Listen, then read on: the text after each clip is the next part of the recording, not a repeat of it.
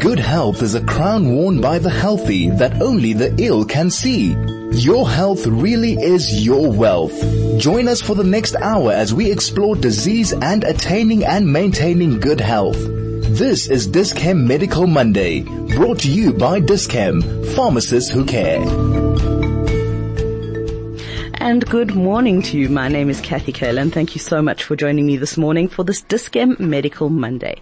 And I thought let's talk about something that affects most of us in one way or another. And I've invited into studio Dr. Miranda McDonald. We're going to be talking about allergies. You know, whether it's hay fever, whether it's allergies from pollen, whether it's hay fever or allergies from cats, and food allergies. Food allergies are also very, very important, and they seem to be on the rise. I don't know if perhaps it's better reporting of allergies or if the food allergies are on the rise. So welcome to allergy expert and allergy specialist, Dr. Miranda McDonald. She is in private practice in Blairgowrie, and just so that you know, she's a GP with 2 qualifications in allergies. So welcome, and thank you so much for coming to High FM this morning. Thank you, Kathy. Thanks for having me. What happens in the body that causes an allergic reaction? Why do we react to certain things?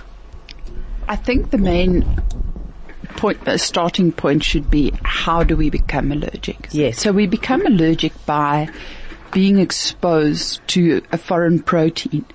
Now, if you're not allergic, your body is constituted, your immune system, in the most basic form of antibodies, white blood cells, and then a chemical background that forces it into a certain direction. Now, if we are allergic and we have a genetic ability to become allergic, the first time we're exposed to an allergen or a protein is your body is skewed towards the allergic pathway, then gets processed by white blood cells, and they then give us antibodies. In the case of allergy, it's called an IgE antibody. Somebody that is not allergic produces IgG antibodies. So that's an incorrect signaling. The next time you're exposed to that allergen, whether it's a cat, a dog, a peanut, any one of those, what happens is it bypasses that system because now it's fast and reactive. And what happens is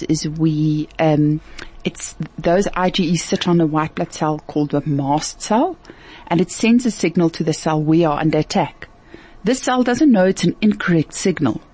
The cell breaks open and releases a whole host of chemicals so that it can react against what it believes a threat, either bacteria, parasites, or viruses. And what then happens is it releases histamine. Now, histamine is the first thing that gives us itch, run, sneeze, and wheeze. For that, we'd use antihistamines.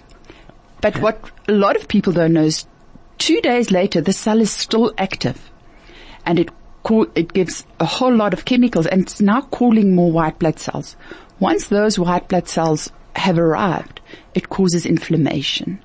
And that's what gives us the more chronic symptoms of allergies, the blocked nose, the severe asthma. To a certain degree, eczema, but eczema works with T cells as well. Okay. So just before you go on, I just want to clarify. You say that it is a protein. Our body is reacting to a protein. Yes. So would that be true if somebody has an allergy to dust? Yes. Or is dust a protein? Yes. All organic matter is made out of carbohydrates, fats, and proteins. And so even if it's pollen, it's a protein. It's a protein component in the pollen. I've never thought of it as protein. Yes. Not good for the vanity. Okay, so if we're on an anti-carb diet and we have allergies, does that count? Okay, it's extra calories for the day. Okay. All right. And then histamine is causing the itch, sneeze, hiss, and wheeze. Yes. And then you said like a few days later, those cells are still active. Yes. So if I'm having an allergic reaction now, does that mean that the allergen was something a few days ago? Yes, depends what your symptoms are. So if you're having a blocked nose it's springtime, and you can either, in the old terms, we describe them as runners or blockers. So you could either have massive hay fever, sneezing the whole time. That's your histamine component. Or you could sit with what people would generally refer to as sinusitis, which is just basically allergic rhinitis, which is the severe blockage, stuffiness, asthma getting out of control. And that's when your face gets sore, and that's when your head feels all clogged. And yes, and you can't breathe through your nose. That's the inflammatory part, and that means you've been exposed all along. The problem is that it builds on itself. So in the case of grass allergy, which is our most common inhalant allergy, it builds because you're being exposed every single day to that. Very interesting. My guest is Dr. Miranda McDonald. We're talking about, she's an allergy specialist, and we're talking about allergies. If you've got any questions, any comments, if you perhaps have outgrown an allergy, or if perhaps you've taken on an allergy that your whole life you haven't been allergic to, I don't know, pink flowers, and all of a sudden you're allergic to pink flowers, let us know. I'd love to hear from you. It would be, I think, very, very interesting. And this is how you get in touch with me this morning. You can send an SMS on 34519. That's 34519. Those SMSs are charged at R1.50. You can also send a telegram, which is probably the best way. I can't believe that we're back to telegram. What happened? It's your free telegram app. On that number is 061-895-1019. You can get hold of me via the Chai FM Facebook page, which is 101.9 Chai FM. You can email from anywhere in the world on air at chaifm.com. And how do you spell Chai FM? CHAIFM. You can even tweet at Chai FM. Lots of different ways to get in touch. So I found it fascinating. The body is the most complicated but beautiful work of art ever. Absolutely. The way that it works and all the different systems that have to work with everything else. It's a miracle that we actually are here talking to one another, Miranda. Okay, so, can you outgrow allergies? Yes. So, it's described as the allergic march. So the allergic march would be, typically, the allergic march has been changed in recent publications, but it basically boils down to we develop food allergies and eczema within the first 6 months of life. At about 3, we start to, it peaks. Yeah. It tapers down, and about at 6, 7, a lot of people would have outgrown this. Frequently the more severe ones and the ones with nut allergies, only about 20% of those will outgrow it, and that they will stay and have that allergy for their life. The most common ones to outgrow is the egg and the milk allergy. And although they're very severe when children are young, they can outgrow them relatively easily by 6. There's data to suggest that we are now outgrowing our allergies later, and some reports of up to 16 when people are only outgrowing their food allergies. Allergic rhinitis is the opposite. So because it's low doses that we're exposed to through the environment, through us breathing it in, what happens is that we become sensitized and then allergic. Sensitized is that when you have antibodies but not sick yet. Allergic is when you have antibodies and you are sick. And it peaks at around 12. It then basically rises, and it can start to outgrow it by about 18. But I think there's enough adults out there with chronic allergic rhinitis, persistent sinusitis that can tell you when you're allergic. Yeah, for sure. That can tell you they haven't outgrown it. So interesting. There's some very famous people who are allergic. Apparently Halle Berry. Huh. She is very, very, very allergic to shrimp. Okay. Okay. That's quite a celebrity problem. And it's very specific to shrimp. She's not allergic to other fish, but she's allergic to shrimp. So what happens in our bodies? I mean, you were explaining about the histamine and releasing histamine and how long that effect is happening. Mm. Is that irrespective of what the allergen is? Yes. But in the case of food, so what happens with pollens is that we become, those mast cells sit where they are exposed to the most. So in case of pollen, they're mostly in our nose and our airways, sometimes in our skin. And so that would be the target area where the most mast cells with those antibodies on. And so that's where your symptoms would be concentrated. In the case of food allergies, it's often far more widespread, and the dose is much higher that you'd be consuming.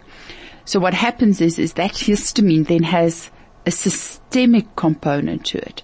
And what the histamine does in those severe cases is it opens up the arteries, because that's the reason histamine is there, to open up arteries so white cells can leak out and go fight the infection.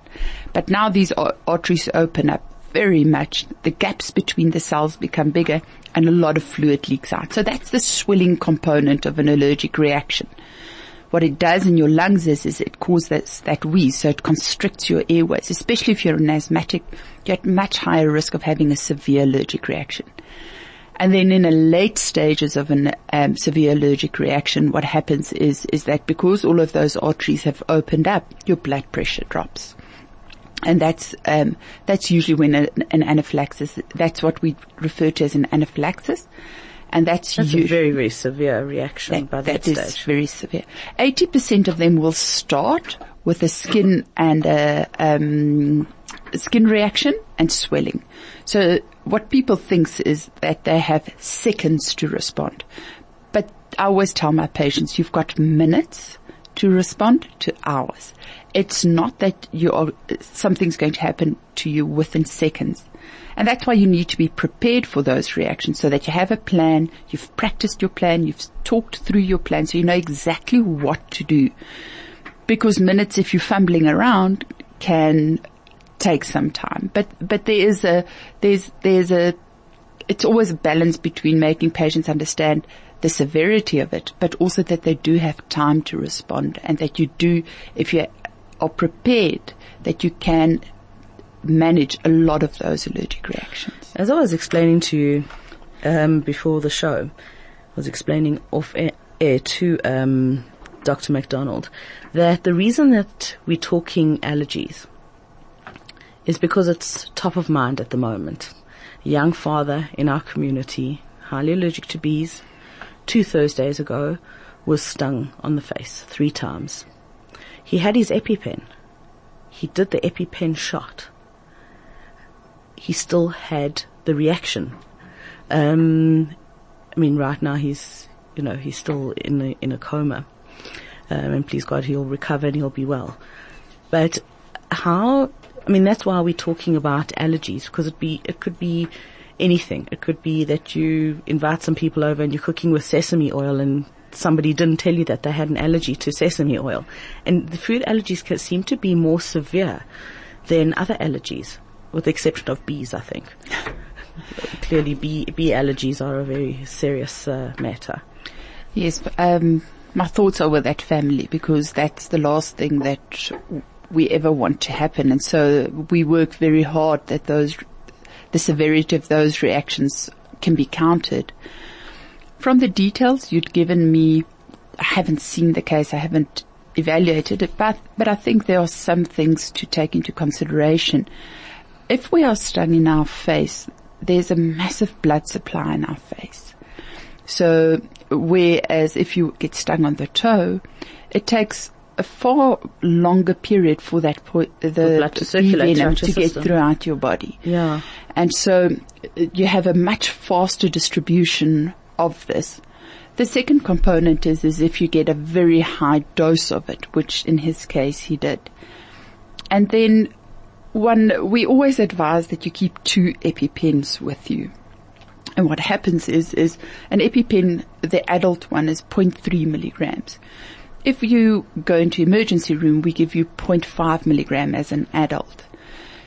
And what I teach my patients, and in the action plan, is if your EpiPen hasn't given you sufficient relief, you give your second EpiPen. And so I'm not familiar with the details, but those are things that we really can take to heart. And I think the dose was also quite significant. Yeah, it's a bizarre circumstances. Okay, let's get back to talking about food allergies. Can we talk about bamba? Okay, for anyone who doesn't know, bamba they're like our local fling chips, only they're peanut flavored. And it's basically what Israelis give their children from day dot. Have a bamba, eat the bamba. But what's so interesting is because it's got peanut additives, which every doctor will tell you never to give your child peanuts under the age of 3 or whatever the case is. Israel has a very, very low incidence of peanut allergies. So are we doing our children a disservice by not exposing them to lots and lots of different elements and possible allergens from a young age? Absolutely. That has been proven, and the American Pediatric Society that had those recommendations out removed those recommendations. So at the moment the recommendation is early peanut introduction from 4 to 11 months. Because the Bamba snacks actually opened up a whole world, and it actually revolutionized food allergies in the world. That there was a gentleman called Gideon Lack in the UK, and he had observed that there was a genetic population in London that was highly allergic to peanuts, and they were following this Western protocol of avoid, because we were trying to avoid the food allergy epidemic. And a similar population group in Tel Aviv, and these children were not allergic. They then did further, more elegant studies proving that this might be the case.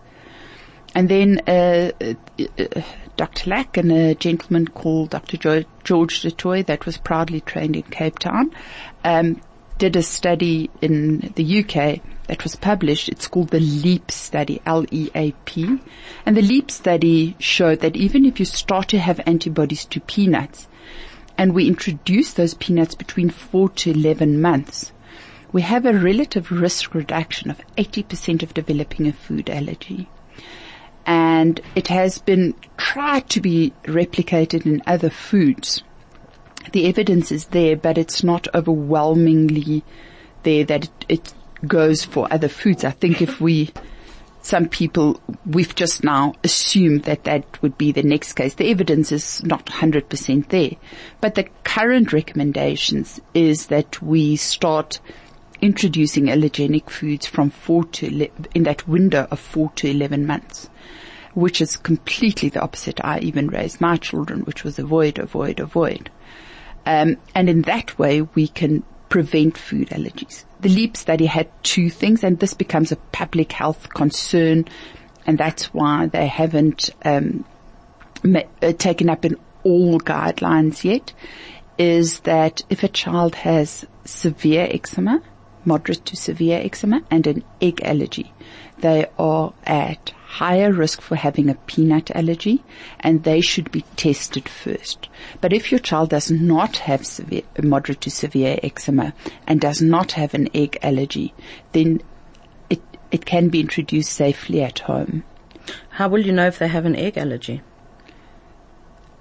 They would have been exposed to egg. Okay, so they would have had a reaction the first time Yes. they have it. Eczema is frequently the first sign that you're dealing with an allergic baby.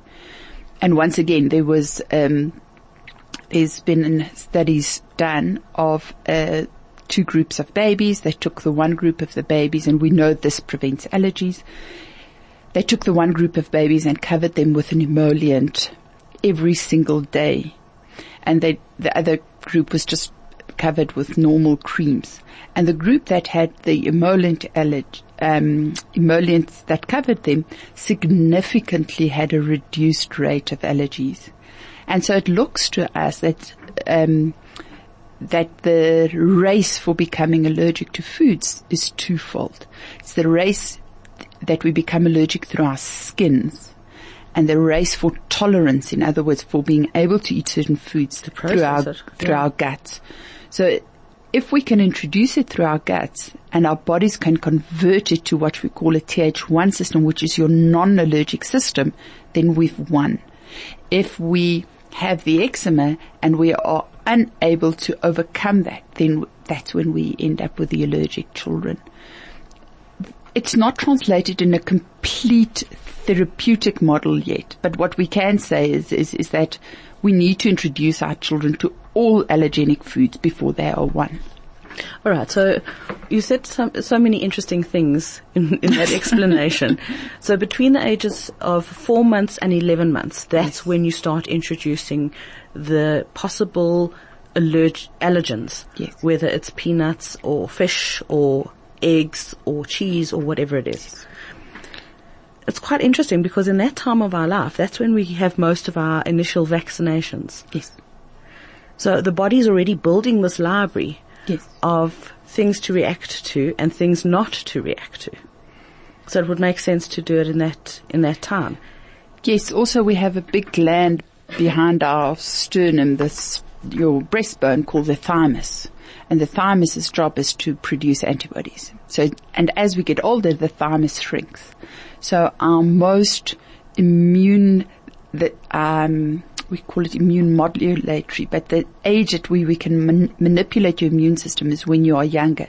It's also the higher risk system because of little children being exposed. Yeah. I just want to say with that 4 to 11 months, it's age appropriate introduction. So, we still start with the basic foods but then where we would introduce beef, we'd introduce fish. And so we're not going to give an 11-month-old peanuts to eat, but we'd give him bamba or, peanut butter. A little bit of peanut butter in oatmeal or, something like that. And that would include the other nut butters as well, if we can manage to get hold of those. Of course, almonds and all of that. Yes, cashews, macadamias. And then sesame, the tahini, that's the other very prevalent allergen. And the tahini, which is also very much consumed in Israel, which there's a low. Yes. Yeah. Yes. Sesame oil. Yes.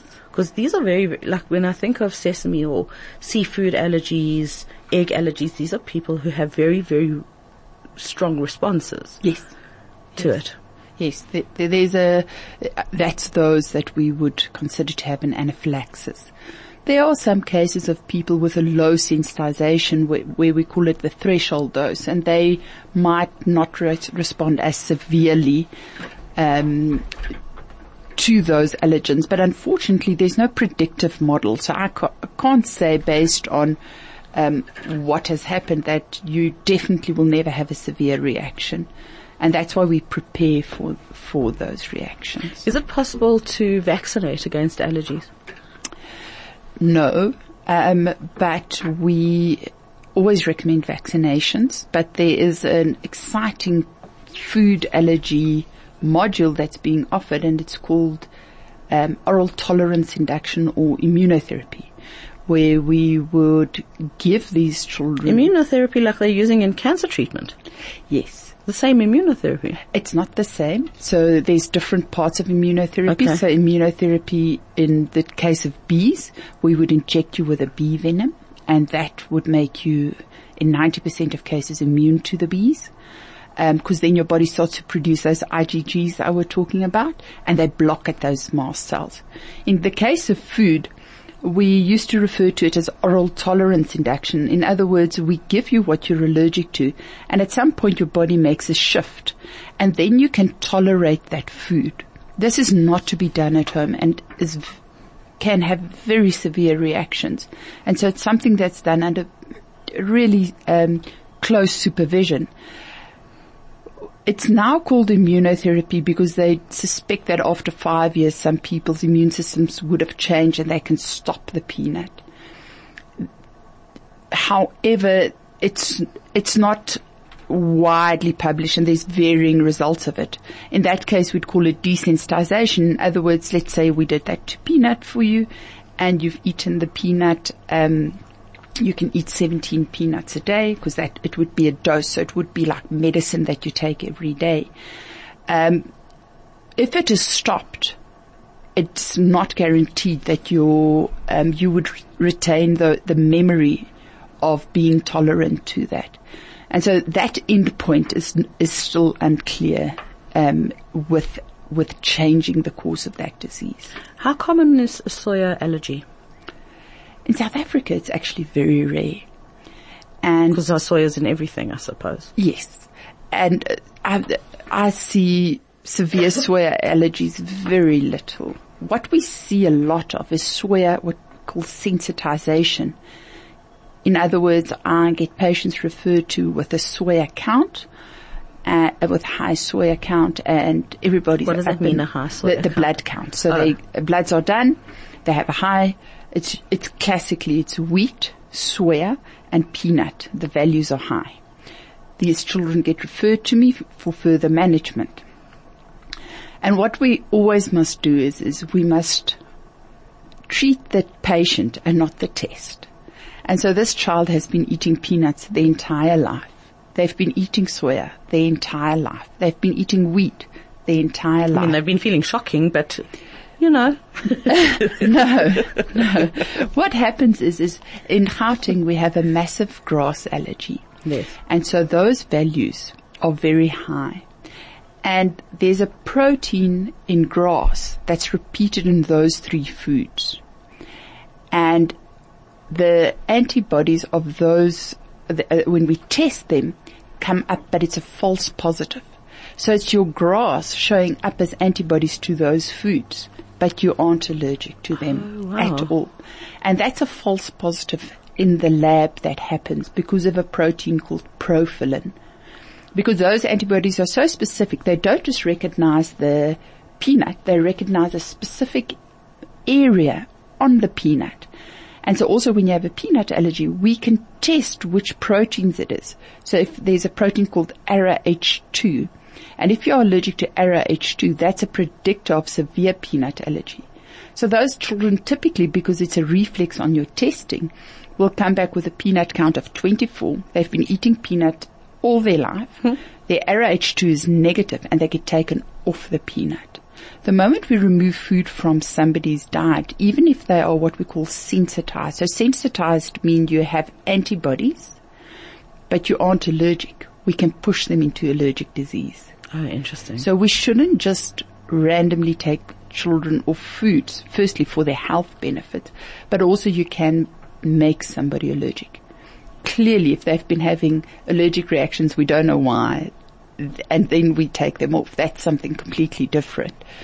But peanut allergy, wheat and soya allergy does not give you a blocked and a runny nose. It's the grass allergy that gives you the blocked and the runny nose.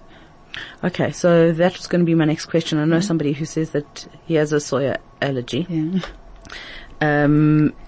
And how does he know if food's got soya in it or if he's eaten soya? He gets very, very tired.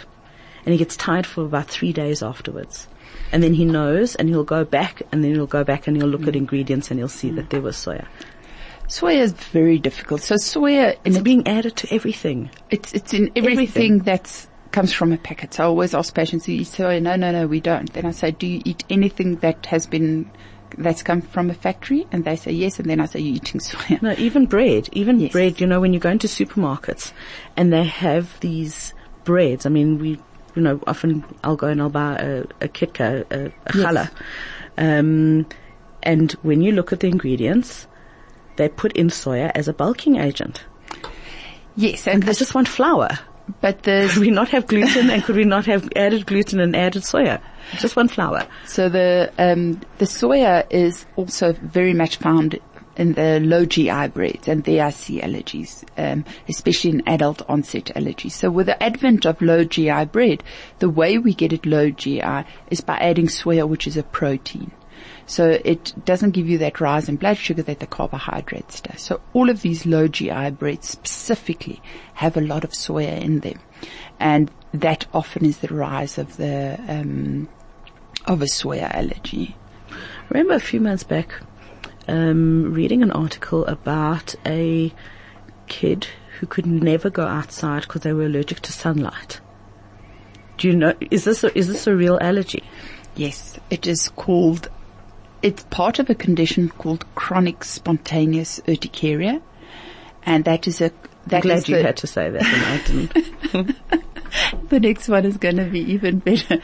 It's called an inducible, so it's a chronic inducible urticaria. In the past it was just simply, it was physical urticaria. So those are patients. And what's interesting is urticaria is the skin rash, that's the hives.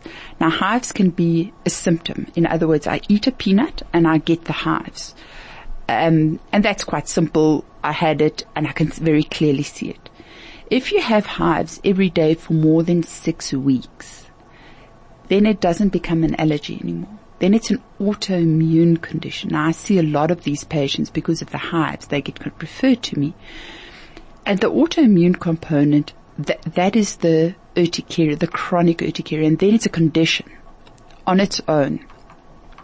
Now, a subgroup of that is physical urticarias, and the sun can induce it, cold can induce it, which is, I've had some emergency calls this week of children whose hands were out and then they get it. Playing sport for those children are difficult. Pressure can cause it. So often if they've worn high heels, their feet would swell. Where their belts are. Can we just stop right there? Yeah. Okay. Is that not a general condition associated with wearing high heels? No. This is like going into little puffer feet as well. Oh, like that. Puffer feet and itch. All right. So that's the physical component of it, and it's a difficult condition to manage. Luckily with the sunlight one, if you put sunblock on, it works, as well as long sleeved clothes. When you hear about all these different conditions that we could have, it's fascinating. It's fascinating, but it also makes me so grateful not to have any of these very serious allergies. If you had to do top 5 hit parade, yes. Right?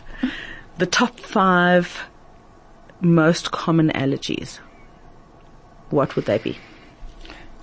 So I'm going to talk from my practice. Yes. The number 1 is allergic rhinitis, which is what people would refer to as sinusitis, which they try to manage in a whole variety of ways, including dietary manipulation. Most of the cases it's just dust mite or grass. That is one of the most common ones I see. Eczema, especially the more severe forms of eczema. And that's a very debilitating condition because it affects your entire life. You can't get away from the itch. You can't get away from anything of it. Food allergies, absolutely. In the varieties that it presents itself. Number 4, I'd say in adults, if we can have a subgroup of those, is anti-inflammatory allergies, or we can say medication allergies. Oh, that's interesting. Which is adult onset. I think also my population of patients are quite skewed, so I see a lot of that. In the general population, it is not as uncommon. It's not as common. Would that be like antibiotics? Antibiotics, anti-inflammatories, Disprin. People who have reactions to all of that? Yes. Very interesting. Anti-inflammatories. What happens? They can get a whole host of problems. So they can get skin rash, urticaria. They can get anaphylaxis, the most severe form. It can aggravate their asthma. It can just give them those chronic urticaria, those hives that just come up. Especially you see it in elderly patients that are put onto Ecotrin or trade name, on a cardiac Disprin. Don't worry, we all have half of Discim in our medicine cabinets. I think those words are so entrenched. Ecotrin just went out, yeah. And those, to protect their heart, they get put onto it, and then they develop this chronic urticaria, which they don't understand. We take that away, and it gets resolved. So medication allergies I also frequently see. I think I'm at with medication allergies. Mm-hmm. Got a cousin who's a very, very good golfer. Yes. And he was taking statin. Yes. And it made his joints sore. He thought that he was developing arthritis. And only when he stopped taking the statin did the pain in his joints go away.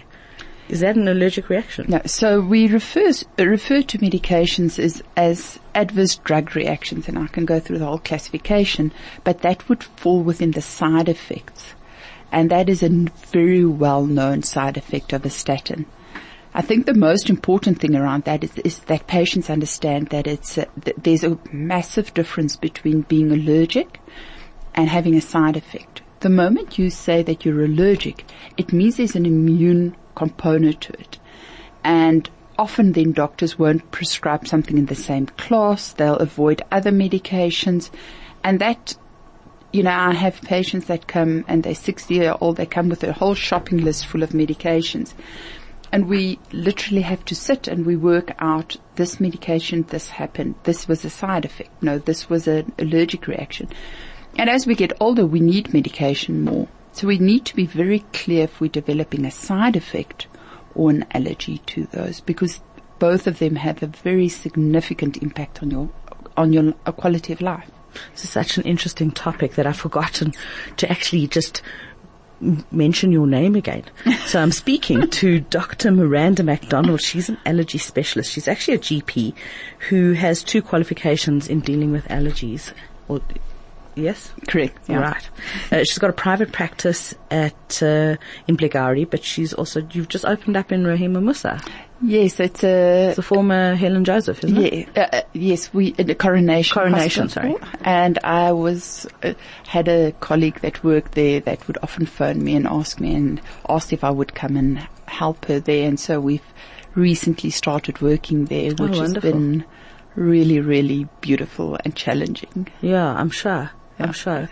And I wonder how many allergies, are certain population groups more prone to allergies? And the reason I ask this is because when I think of like skin cancers, the white population with our fair skins, we've got less of that, what's that pigment called? Melanin. We've got less melanin, which makes us more prone to skin cancers than somebody, the darker your skin is, the less chance you have of getting skin cancer. So are there, can allergies, does it fit with the genetic population? Yeah. Okay. So let's just talk a little bit first about, does it affect certain, populations more than others? So one of the things that is part of this, quest to find out why allergies happen, and we're getting, I think, closer to it for the first time since I've been in allergies, is that we know that if you live in a rural area, and that includes farming, we know that your risk of allergies are significantly less. So if your mother was pregnant and worked on a farm, or if you lived on a farm when you were young, you have a far less chance of becoming allergic, and that's got to do with all the bacteria that you're exposed to. And in the early, they did a study in Xhosa children in the 70s, and these children would typically walk 15 kilometers to school. They tested them. Some of them were allergic. They tested their lung capacity. Although they were allergic, they had no symptoms. This study was repeated in the 90s, and there was a significantly higher component of those children that became allergic. And then it was repeated in the urban area, and absolutely those children became just as allergic. So it's more a case of what you have been exposed to. So urbanization, without a doubt, puts us at a much higher risk, irrespective of your population group you come from, than anything else. And so at Rahima Musa, I've seen some of the most devastating allergies that I've seen in a long time. Really? Yes. What kind of allergies? Like very unusual ones? No, that would be a severe eczema and multiple food allergies, and asthma. So it's exactly the same as in the general population. I also think, once again, it's kind of channeled into an allergy clinic that you find the more severe children that you find there. So interesting. You mentioned dust mites. What allergies do dust mites cause? House dust mites are very interesting. I mean, they look disgusting, and one doesn't want to think about them, but it's just kind of a fact of life, right? That we have to share our worlds with God knows what kind of hohos and things. But what allergies are caused by dust mites? So dust mites are very interesting. Firstly, it's not bed bugs, so you cannot see these guys. I think that's always the first thing. So they live in our soft furnishings in our houses, but not only in houses. They live anywhere where there's organic matter. So we even find them where there's storage of foods. And they procreate by using heat, humidity, and food. The food is organic matter, and frequently it's our skin cells. So they love our beds because our beds get warm and our beds get moist from us sweating at night. So our beds and our pillows are beautiful breeding grounds for them. In Johannesburg, we protect it from the dust mites because it's higher and drier. At the coastal areas, people with house dust mite allergies suffer more. So what they can give you is allergic rhinitis or sinusitis, as people would refer to, allergic asthma. And they have an enzyme that they secrete. That's a very potent enzyme, and that can aggravate your eczema even if you are not allergic to them. But they can also be part of your eczema allergy profile. So they give a whole host of problems.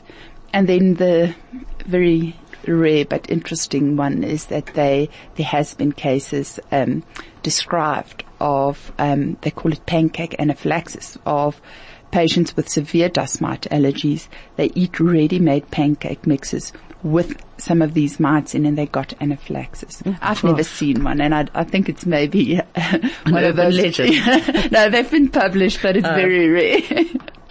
So how often should we be changing our mattresses and our pillows? I always say to patients, if it's quite simple. If you are not allergic to it, it doesn't really matter. No, so, come on, Miranda, I don't want to sleep with those horrors. Really? I like to think of myself as a little bit more selective. I won't. No, I don't. No. I'll give you my advice to my dust mite allergic patients. No down duvets, no down pillows, not even if they're hypoallergenic. They love them. Down. Yeah. But once again, if you're not allergic to them, then good cleaning habits are good. So vacuuming your house within a reasonable amount of time, vacuuming your mattress, putting your duvet out in the sun actually does work. It kills them. And then removing the mites by vacuuming them, not having too many scatter pillows on your bed. Same story, they live in those scatter cushions. But for me, the thing with allergies and with all of these things is we need to have a balance, because you can compulsively clean and remove them, but they never were bad for you in any case. I think a pillow... Will we become allergic to them if we do clean them all the time? No. Do you think we'll develop an allergy to them? No, but I think if you have a massive dose of them continually, especially when you are younger, you absolutely can develop them. Okay. But then I did house dust mite avoidance in my son, and he's highly allergic to dust mites. So I did it to prevent him from becoming allergic, and you made him allergic. So you actually decided to become this allergy expert by practicing on your son. Is that how it was? No, okay. It was actually after the fact, but I wasn't successful in that case. Are there any sprays or anything that we can get? Yes. To those kill are these called ascarides, and they work. They kill the mites, but they need to be done every 3 weeks because these mites regrow. And once they're dead, we still need to remove them. If we remove them with a vacuum cleaner, the vacuum cleaner must have a filter called a HEPA, H-E-P-A. A HEPA filter prevents the mites from just being sprayed out on the other side. Otherwise Oh, that's right. With the exhaust, yes. And I always say to my patients, please don't buy a 10,000 Rand vacuum cleaner. You just need one with this filter. And there's a whole range of them that are completely affordable. You do not need the most expensive one on the market. Are you talking about vacuum cleaners, or are these filters that you can get to your existing? So some manufacturers have existing filters that you can add. My vacuum cleaner has that. But some don't. And often now they will have these bagless vacuum cleaners with a built-in filter. So it depends on which brand you choose. So interesting. Okay, so we need to get a HEPA filter. Yes, if you Where do dust mites actually come from? Like, how do they end up even in somebody's bed or pillows? And how often did you say we should change our pillows? Oh. I wish you could see the expression on Miranda's face right now. She's rolling her eyes. She knows. I'm scared to give you the statistics. No, give us the statistics. We're tough. We can take it here. A pillow that's 5 years old can have up to 10% dead house dust mites in it. Well, they're dead. They're dead, but you're breathing in the dead particles. I once was in a hotel and I opened the pillowcase for this dust mite allergic child, and this was in 2010, and the pillowcase had written the date of 1994 on it. Oh wow. So bad idea to put the date on your pillowcases if you're not going to be. Just take your own pillowcases if you're going to hotels, right? What I advise dust mite allergic patients, you get the dust mite covers, and those patients travel with their dust mite covers, and they put them on the hotel. Where do you get them? Would you get them at like Discam or? You buy them online, and then the bed shop. I haven't seen at Discam. The most important part of it is they must be plastic on the inside, so they can have a toweling on the outside, but the entire thing must be plastic. It just creates a barrier between you and the mites. That sounds fantastic. Do you get those kind of things for mattresses as well? Yes, you do get them for mattresses as well.